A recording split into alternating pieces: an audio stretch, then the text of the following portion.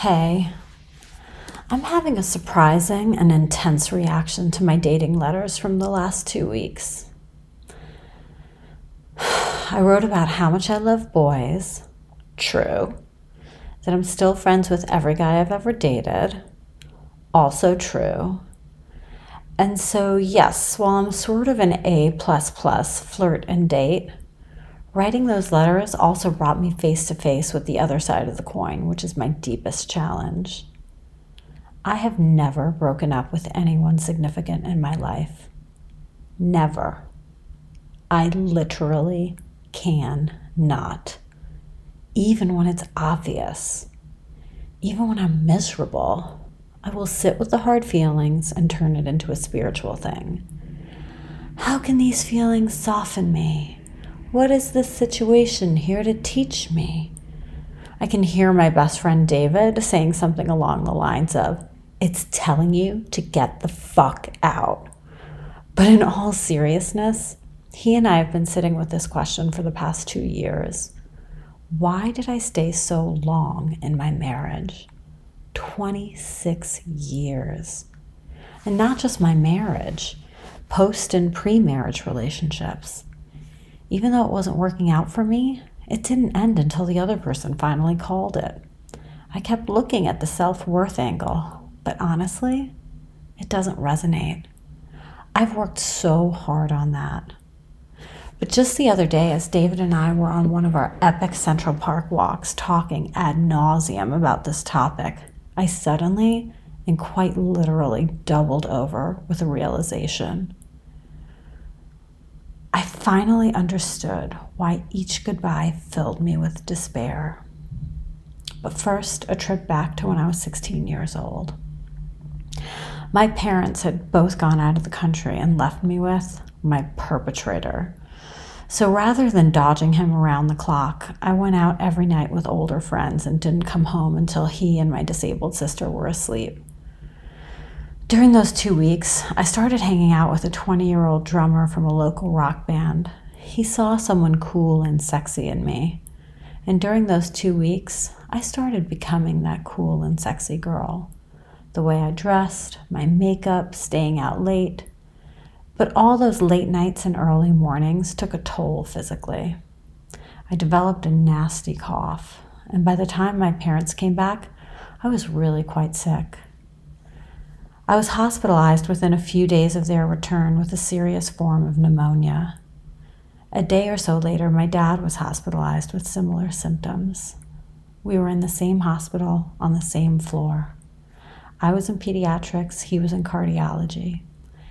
They didn't tell me that he was in a coma that whole week I was hospitalized, but the day I was released, he came out of it. My mother took me by his room to say hi on my way out.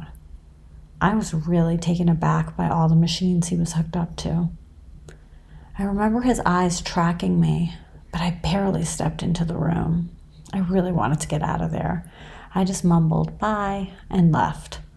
I was kind of used to my dad being sick throughout my childhood, but there was just always something so strong about him. Even though he kept getting sick, he would always get better. He died on my car ride home from the hospital.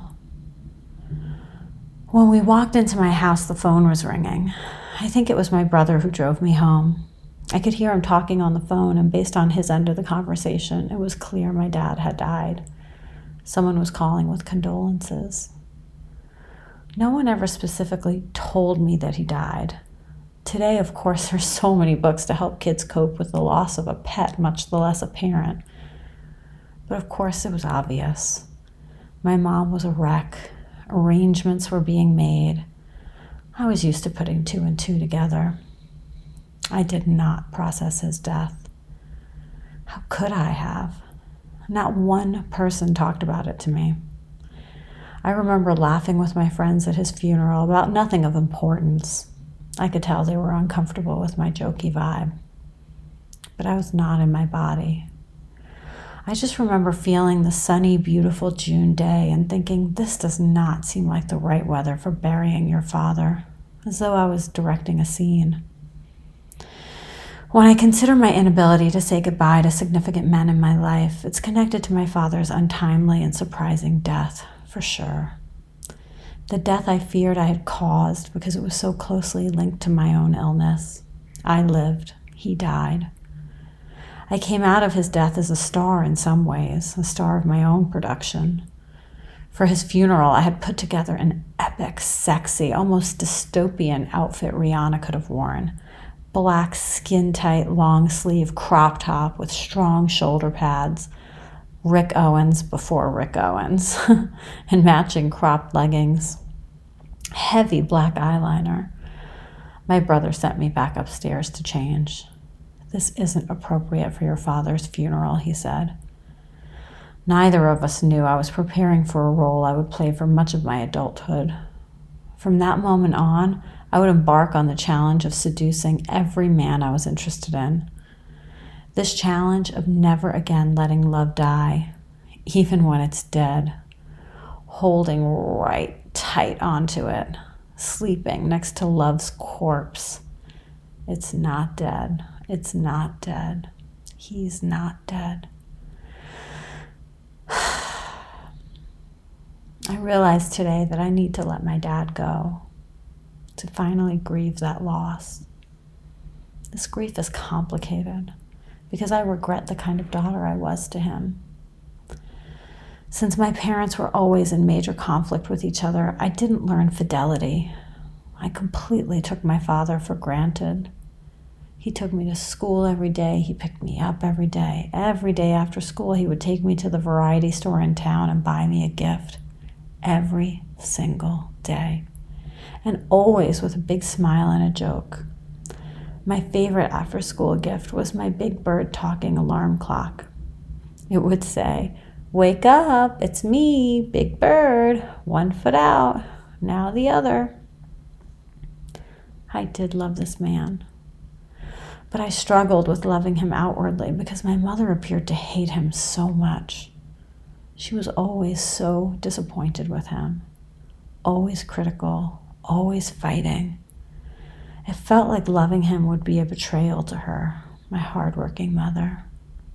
So I always acted like I just tolerated him, and he accepted those scraps of love. How I wish I could have thanked him on his deathbed, really thanked him for his consistency, his good humor, his generosity. One way I honor him today is by always speaking well of my children's father to them, even though we're going through a divorce. My father was a complicated man for a child to embrace for superficial reasons, too. He was an old man. If he were alive today, he'd be 102. His hygiene wasn't great. He wore dentures. Seeing them soaking every day in our one functioning bathroom just had a yuck factor. He wasn't particularly neat, his clothing often stained. He was always smoking and reading. He was always reading and writing. Writing. What was he writing? What was he always fucking writing?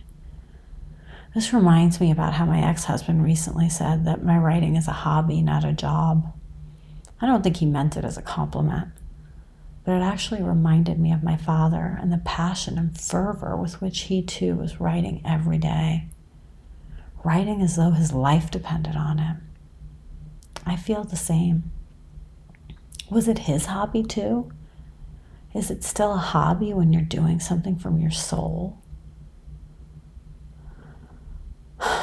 I received the gift of my hobby from my dad, my commitment to seeking truth over making a living, communicating because my life depends on it, and not because I want my life to depend on it. This made me feel more like my father's daughter. My father has been guiding my life for so long, in so many good ways, and in trauma. The trauma of his death, the goodbye I was deprived of by my own doing, my own understandable immaturity at age 16 to not know when I walked away from his hospital bed that I was giving up my chance to say my last goodbye, and my subsequent inability for the rest of my life to say goodbye to every man I have had the privilege to cross paths with in a significant way, whom I have loved with reckless abandon because I didn't have the chance to love my father that way. And how do I learn to say goodbye once and for all, the healing goodbye? Do I say it in ritual to my late father, to my husband, to my boyfriend, to the many ex-boyfriends I remain friends with, to the perfect family life I thought I had totally figured out? Who or what am I supposed to practice loss with?